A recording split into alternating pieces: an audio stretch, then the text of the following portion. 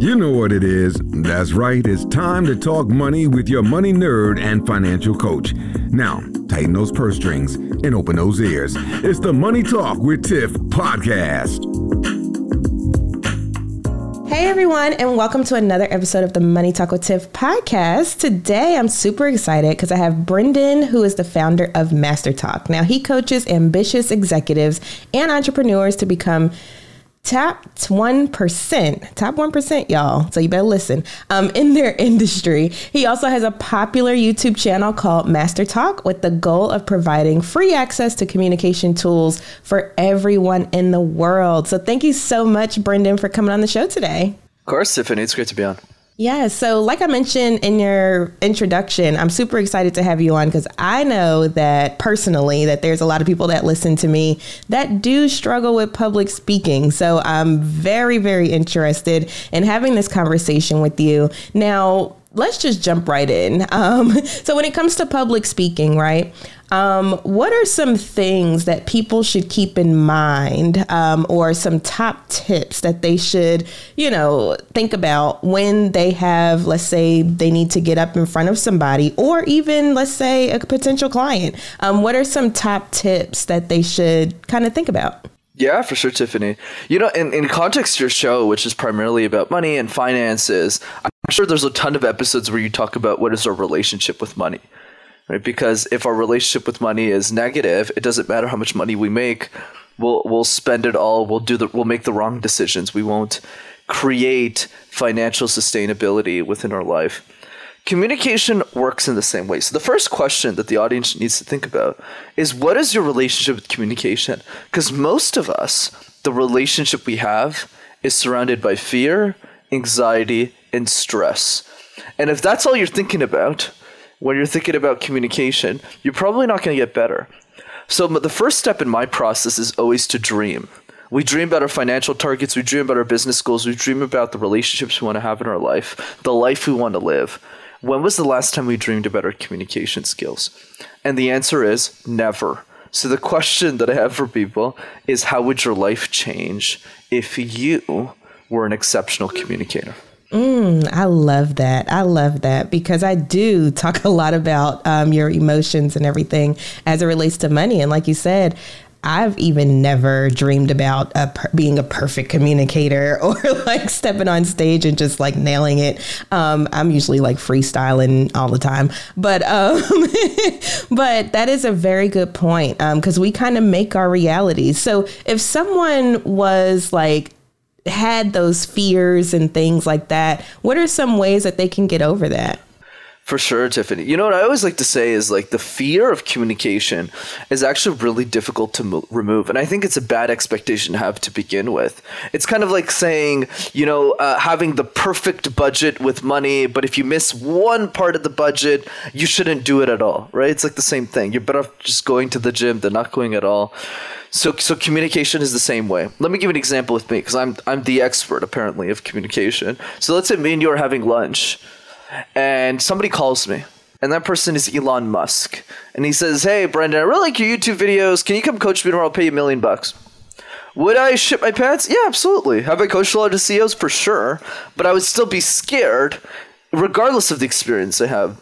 So there's always a level where we're all scared. So the goal is actually not to remove the fear, but rather do something else with it. Think of it like a boxing analogy. Like a boxing match. So one side of the ring is the fear of communication, the anxiety, the stress, but the other side is the message. Why is it important for you to share this? Why does it matter to you? What is it going to get you? And the goal is never for the fear to leave the ring, but rather when your message and your fear meet in the middle of that boxing match, that your message gets the knockout punch, that your message wins the match. I started MasterTalk when I was a kid, right? I was like a 22-year-old kid in my mother's basement. I still live in my mother's basement, yet I've still built a really successful business. So why did I press record when I was 22? I didn't do it for the executives. I did it for the 15-year-old girl who couldn't afford me. Yes. I love that. So the message, focus on your message, and then that'll get you over the fear. I know personally, because I was believe it or not, y'all, I was very shy and I didn't like talking to people when I was younger. I know what kind of helped me was my first job when I was 16, and I worked at CVS. And so I had to talk to people. And so then that kind of opened that door up as well. So I feel like maybe that might be, you're the expert, but I feel like maybe that might be another aspect too, is just to slowly build up to, the big crowds and things like that. Absolutely. I'm a huge fan of easy wins. So I love that you mentioned that. Like for me, it's communications like juggling 18 balls at the same time.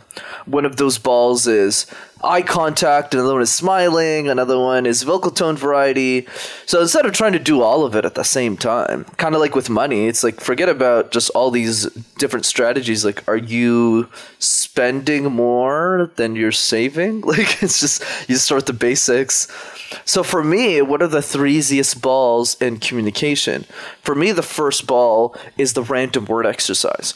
Pick a random word like tissue box, like cup, like perspective, like destiny, and create random presentations out of thin air. What this allows us to do, Tiffany, is it allows us to do the following. If you can make sense out of nonsense, you can make sense out of anything. And that's what the random word exercise gives us. Okay, let's dive a little deeper into that, because I'm like, I might use this in one of my classes. So when it comes to the random word exercise, can you just give us a brief of what that would look like if somebody was to implement that? Of course. Throw me any word you want. Word. Sure. Words govern the way that we live our lives. Languages, syllables, pronunciation, the way that we see life is through the power of words. For without words, how can communication even ensue? But there's other parts of the way that we interact with others, Tiffany, that doesn't need words. The way that we smile at each other, the way that we shake each other's hands, the way that we use our eye contact to make people feel a little bit more special that day. And it's those little cues that really have nothing to do with words that makes people's days. So I ask all of you to think about not just the words that you're using on a day-to-day basis, but the way that you're showing up. A great coach of mine once said, Tiffany, that the way you're being is way more important than anything you're doing. So be in a way that doesn't require words. And also I want to point out, Tiffany did not give me the word prior to this conversation. So I literally did that off the cusp. He absolutely did. There you go. Because you saw I was struggling with what word to give you. But that is awesome. And, it reminds me of when like comedians are or actors or, people that perform when they're practicing, they do like this impromptu stuff. And it reminds me of that. And I'm like, oh, that's a good idea to do just as somebody. Actually, when you're speaking, you're kind of performing. So that's a great idea. I love that. So what is another tip that people can think about when it comes to either getting over their fear or let's say they're already in front of the audience? What should they do, while they're in that situation? For sure, Tiffany. So my perspective is always never wait for the moment, prepare for the moment. So when it strikes, you knock it out of the park. So it's the same thing with money, right? We got to know how to manage our small amount of money so that when we get bigger chunks of money, we know how to deal with those situations. We don't freak out. So it's the same thing. So I call this my easy threes. So one of them we talked about is the random word exercise. The second one is what I call puzzle. So communication's like jigsaw puzzles. Those toys we used to play as kids? Those little pieces. So the question to think about is when we work on jigsaw puzzles, which pieces do we start with first? Right? And the answer is the corner pieces, because they're just easier to find in the box, right? And you put the outline, you work your way in the middle. So why am I talking about puzzles? The reason I'm talking about puzzles is because in communication, we do the opposite, unfortunately. We start with the middle. So what happens when we're preparing a speech? We're shoving a bunch of content. We get to the presentation. We ramble throughout the whole thing. And the last slide sounds something like this. Thanks. It's like it's terrible. So instead, prepare your presentations like a jigsaw puzzle. Start with the edges first. Do the introduction 50 times. 50 seems like a big number, but actually isn't. It only takes an hour. Do the same thing with the conclusion. What's a great movie with a terrible ending? Last time I checked, terrible movie. And then tackle the middle. So that's number 2. Ah, gotcha. Okay. So go ahead when you are preparing, if you are a preparer, start with the outsides and work your way in. So start with the intro, then the outro, and then start working on the content. I love that. Now, as someone personally who's not a preparer, I realize that I do worse when I try to prepare than if I just let it flow. What is something that people that struggle with, doing preparation, what is a tip for them as they get on with their public speaking? And then we'll go back to number 3. Sorry. No. You're all good, Tiffany. You're all good. So here's what I would say. If you're someone who is more of your type of speaker, because I don't want to change your style, I would say practice the random word exercise more, because that doesn't require any prep. That's more like going through the flow of how you do things. The other piece, though, is for those of you who don't like to prepare too much. You don't have to do it for every presentation. Just do it for the one that you find yourself repeating the most. I'll give you a super easy example, which ties into number 3, actually. When you guest on a podcast or when you host a podcast, you're asking very similar questions. Especially when you're a guest, you're always answering the same questions. So, even if you don't like prep, understanding what you're going to get asked and being prepared a little bit more will help you improve the quality of your answers over time, which ties into number 3. A lot of us aren't proactive with the questions that we get asked. So I call this question drills. I remember when I started guesting on pods, Tiffany, somebody asked me a few years ago, where was the fear of communication come from? Where does it come from? And I was like, I don't know, dude. Los Angeles, San Diego? I was super clueless. I had no idea. So I was reactive. I wasn't proactive to the way that I answered questions. So what did I do instead? Every day for 5 minutes, I would write down the answer to one question somebody would ask me about communication. But I did that every day for a year. So if you do that every day for a year, with only 5 minutes, by the way, you'll have answered 365 questions about your industry, and you'll be unbeatable. Bless you, Elsa. Thank you. I'm like, we got something going on here. But yes, I love that because, like you said, a lot of times, especially when you're a speaker, because that's something that I do quite often as well, people want you for the same type of topics, answering the same type of questions, that type of thing. So I love that idea of just going through common questions that I get and, coming up with the answer and then practicing that. And you said only 5 minutes a day. I think that's doable. Oh, yeah. All right. Absolutely. So, okay, let's, so we did all 3 of those, and we still have a little more time. So if somebody was in front of the audience, okay, because I've had people come to me, well, not really come to me, say that they had a big presentation coming up and, I'm always giving them tips or whatever. If they have a big presentation coming up, they're not really good at public speaking. So they think, and I have that thing too, people think that they're worse than what they are. What are some tips that they can kind of practice or get through other than those 3 where, let's say, for instance, they need to hop on the stage right now? What is something that they can do right before their speech? Yeah, Tiffany, I'm not a big fan of silver bullets. Maybe another coach will give you a straight answer to that. But I think for me, it's really about you need to get the L. And it's a good lesson in and of itself. You should never wait until the day before to prepare for something. That matters. That really, really matters. Right? But the other piece to that, if that situation does occur, I would say if you only had a few hours, go back to your purpose. Why are you giving the presentation? I'll give you one example. Before the pandemic hit, I got asked to keynote in front of 400 kids for pro bono, just to help them with their communication. And I prepared for a long time because it was a big deal for me, 400 people back then. So I prepped for months for it. Actually, not months, weeks for, excuse me. And then I got to the presentation and I found out 15 minutes before the keynote that I had to deliver half of it in French. And I was like, shit. And I'm fluent in French, but it's my second language. I've never keynoted in that language. And the director was like, hey, by the way, I forgot to mention, but half this crowd doesn't speak English. So can you just have it in French? I was like, excuse me, what? So obviously that situation, I prepared, but I need to deliver.